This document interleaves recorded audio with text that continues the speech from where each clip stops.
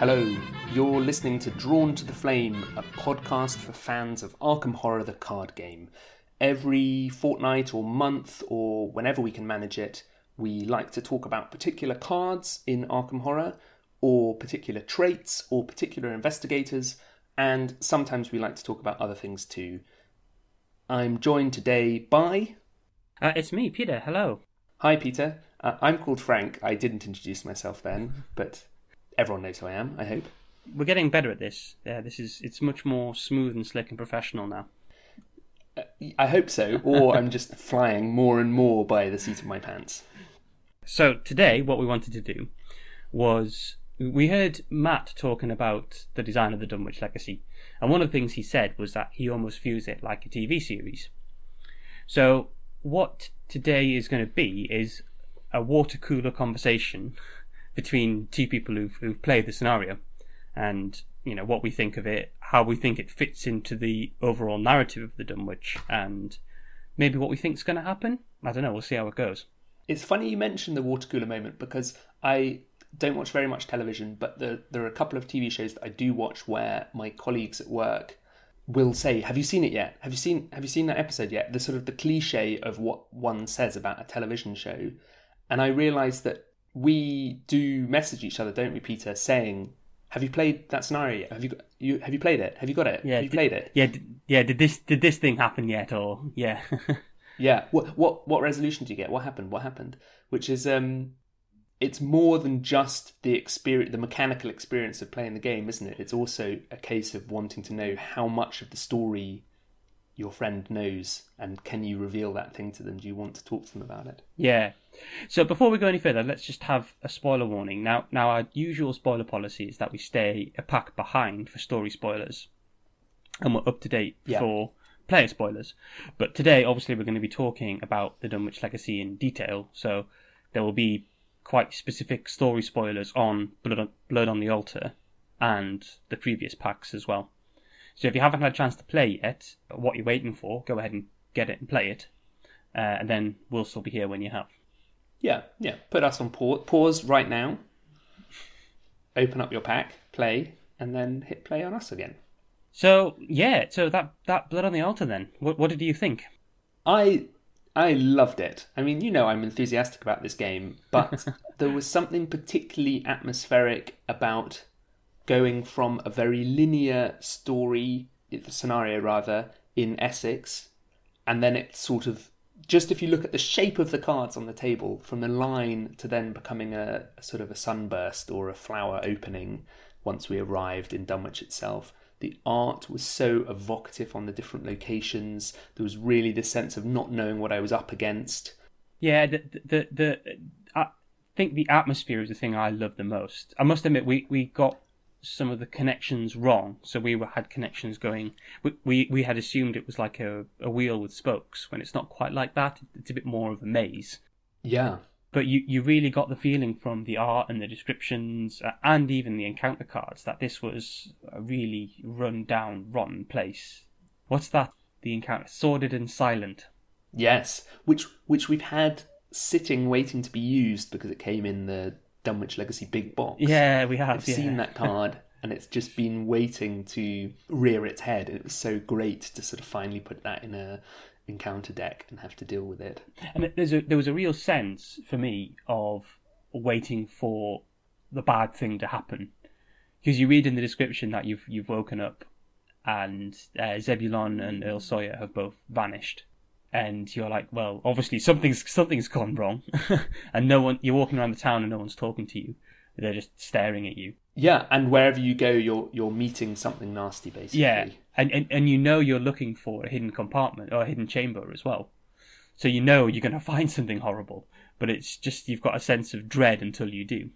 Yeah, it's like a little bit like a sort of inverse game show, isn't it? It's not where there's a nice prize in every box. It's like there's a nasty thing in every box, and whichever box you choose is not going to be nice. But you still have to choose one. Yeah. I mean, obviously, you could just resign straight away, but that's not how I play. Yeah, really, really very evocative, and I like the fact that they mess with the connections. I'm glad you mentioned that. It means if you spend time looking at where they all link up, that really puts you in the place of the investigator trying to work out how this little village is laid out and why you go down one street and it doesn't lead to the schoolhouse where you thought it would. It actually leads to the brook or a ruined house, and then you try and go back and you realise you can't go back the way you thought you could. It's wonderful that you're experiencing what your investigator's experiencing, this sort of sense of dislocation. It's great. Yeah, absolutely, yeah. And when it comes to mechanics as well, I think... Well, first of all, I'll say I like how this brought together a lot of strands for the first time that have been left hanging. I know quite a few people were maybe disappointed with Essex County Express because it just seemed to hang in the void and it didn't really feel like it connected. It was almost like a bridge between the early part of the story and the later part. Yeah, particularly that there was no in fact, a literal positive bridge. Resolution. Yeah, the best resolution you can get in Essex is nothing bad happens. You got the train restarted, yeah. Nothing bad happens, and people were a little bit surprised by that, I think. And I think that's such a shot across your bows, as such a warning sign of what you can hope for in success, rather than just being like, oh, they didn't think of anything. I took that to mean the best you can hope for is that you open a box and there's nothing nasty in it. It's not. Don't wait for a glittering jewel. So on top of tying together some of those threads, so bringing in Naomi's gang, I don't know, did you still have a bone to pick, or did they have a bone to pick with you? I did, yes, I did. So you had monsters showing up in the village? Yeah, and there's only that. I mean, that's a really interesting point. The way to avoid having them with a bone to pick with you is to get sort of into the detail, to play House Always Wins second and then to rescue Peter Clover, is that right? And that's a pretty hard ask. And yes. Replaying this campaign when we do, I think it's worth thinking about as a possible option. You're removing 4 enemies from the Blood on the Altar deck and another 2 cards, which isn't insignificant. Well, that said, though, the enemies compared to what they could be, if you've got a more fighting focused group, the enemies aren't that hard to deal with. Some of them are only, they're 2/2/2, aren't they? And then there's 4/2/2. Yeah. So they're relatively straightforward enemies, and they don't do a huge amount of damage. So you might consider that you prefer having those guys in the encounter deck than, some of the more horrible stuff that crops up. Yeah, that's true. You maybe want to dilute the encounter deck in that way. I think it's a nice point to consider for future runs what some of the ramifications are. Absolutely, yeah. I guess the big kind of set piece mechanic is the kidnapping on this scenario, and it yes. brings back those professors who've been kidnapped earlier on in the campaign. So you actually have a chance to pick up anyone that you've missed so far. Yeah, as well as if you can find them, as well as a couple of other new allies as well. But there's a significant amount of risk here because someone will likely get. And I think this triggers on the first time the agenda advances. Yeah. One of the allies that has been kidnapped, whether that's one from your deck or one that's been kidnapped earlier on, is gone for good for the rest of the campaign. Yeah. So in a way, the best case scenario is that you've picked up 2 story allies already at this point, and then you absolutely blast through Blood on the Altar and manage to free the remaining 3, so Zebulon and Earl, and whichever of Morgan and Rice you didn't have already. But the chance of being able to blast through it that quickly, I think it might be impossible. I mean, I'm sure someone will prove me wrong, but it's pretty tall order to get through the scenario in 5 turns. 6 investigator turns. Yeah. So likely you're losing one of Morgan and Rice and or Earl Sawyer and Zebulon Whately. I think we lost. It was only Earl Sawyer that we lost. We managed to get through before the agenda advanced again, and we didn't. None of the kidnapped cards.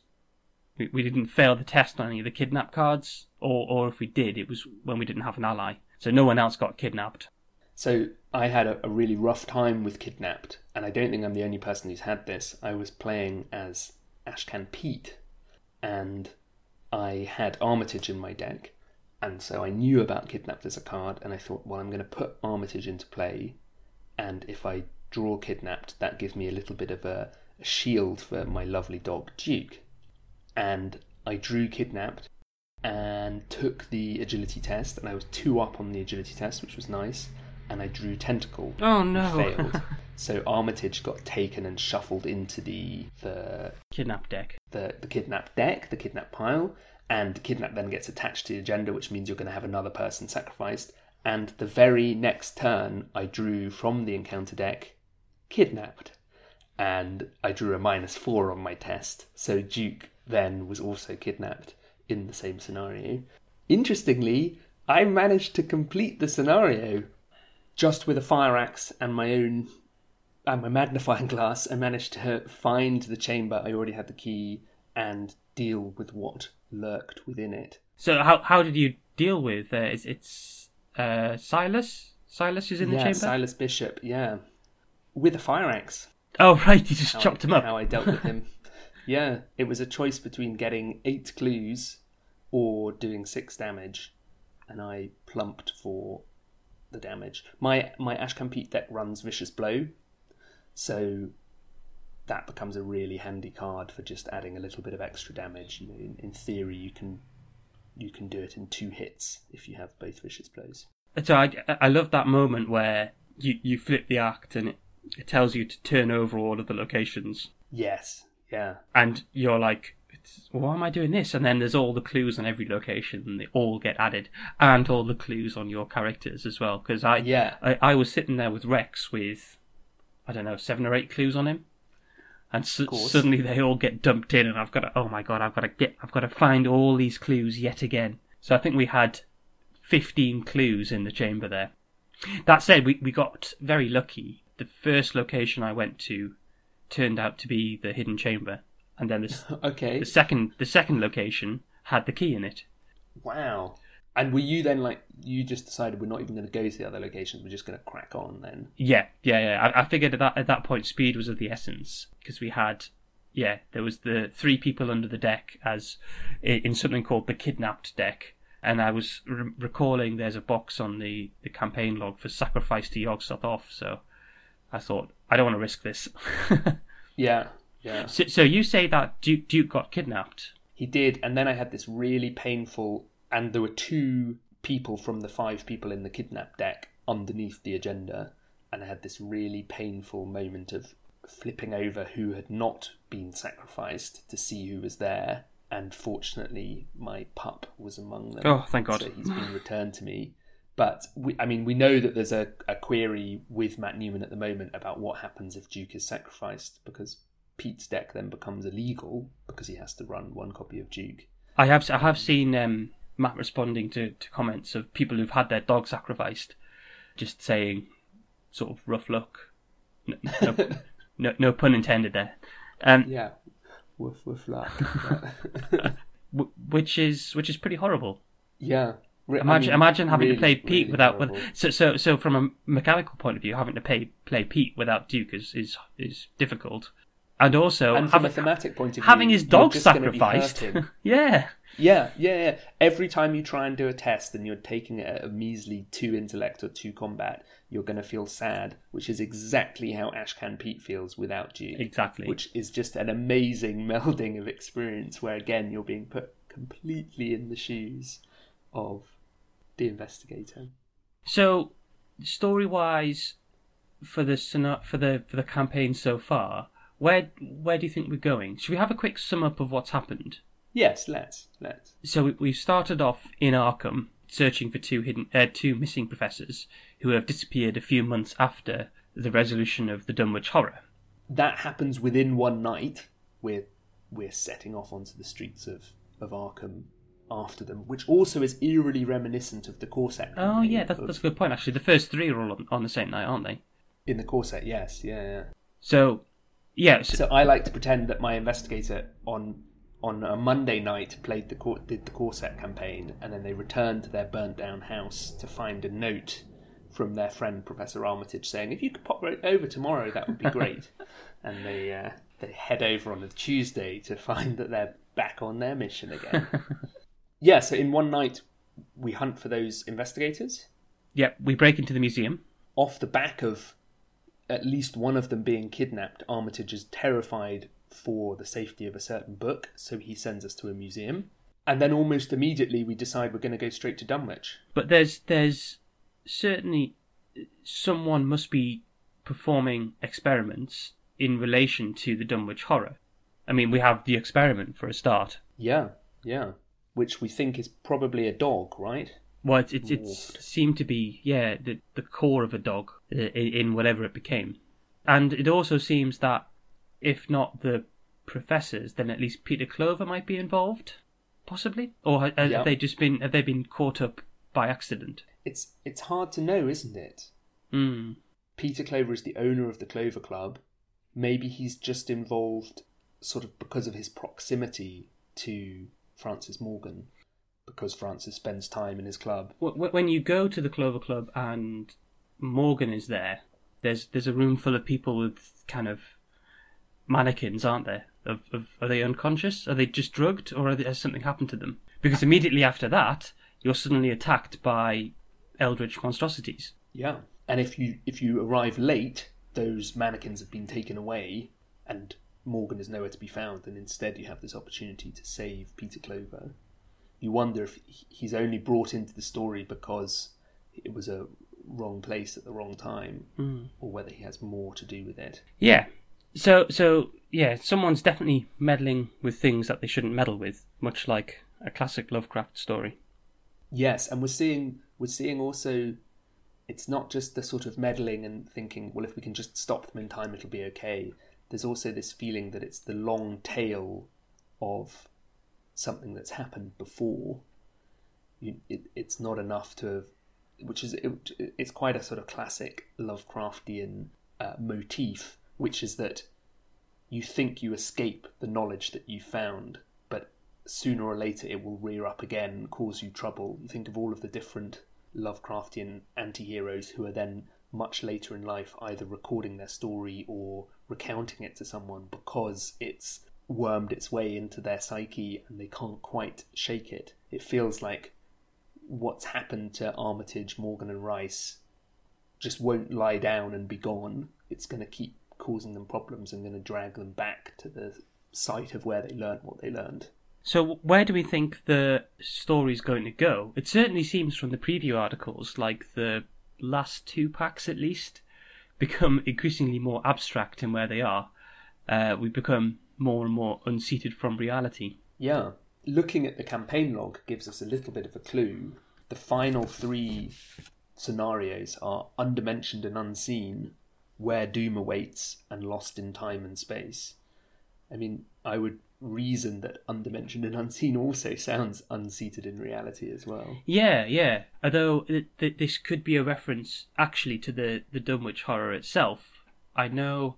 Well, we did get the powder of Ibn Ghazi in the end of the last, as a reward at the end of the last scenario, Blood on the Altar, which is what they used to make the Dunwich Horror visible in the original story. Is that right? That sounds familiar. Yes. Someone might allude to that in the Survivors interlude after Blood on the Altar, and the cover of the pack for Undimensioned and Unseen has some huge monstrosity destroying a church.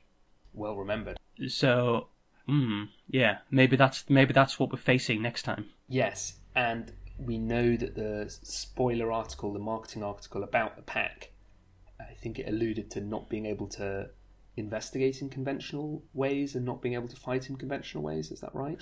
Yes, that's right. Yeah. I think it's when we get the upgraded Right of Seeking. Yes, and there was a story asset spoil, which is something like esoteric formula, was it? Yeah, that's right.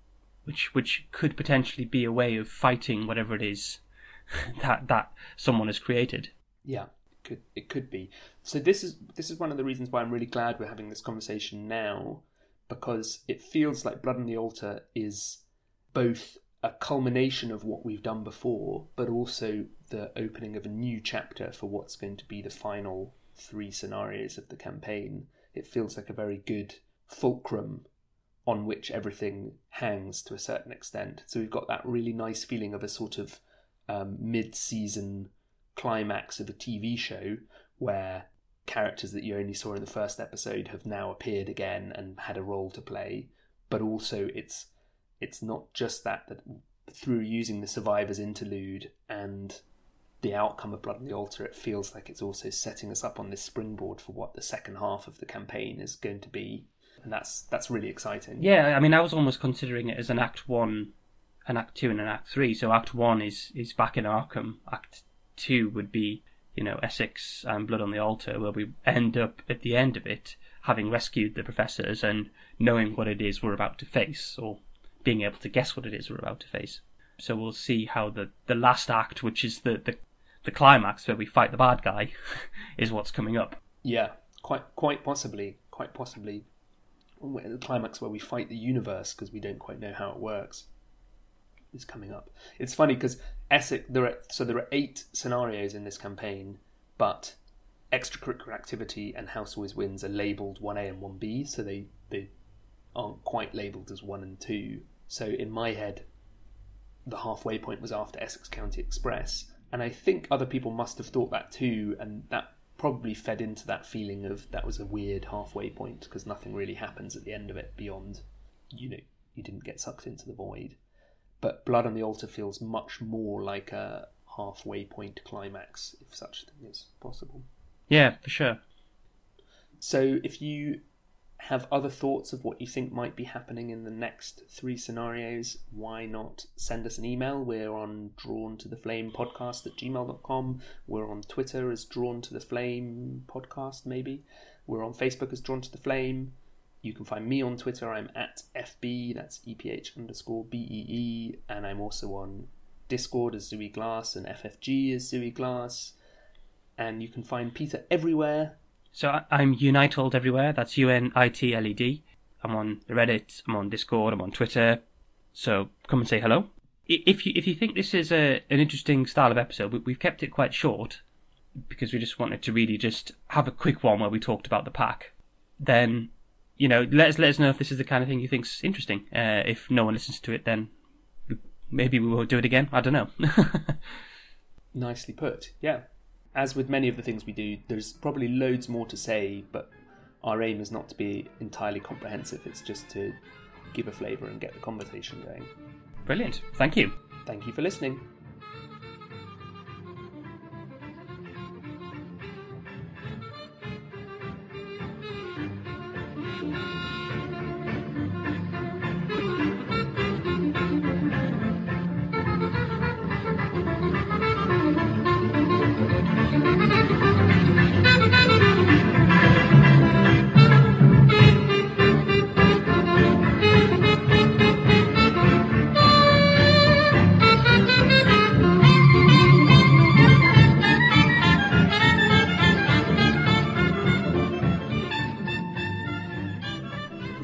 So this episode we're doing...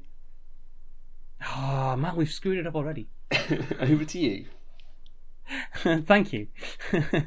Right, okay.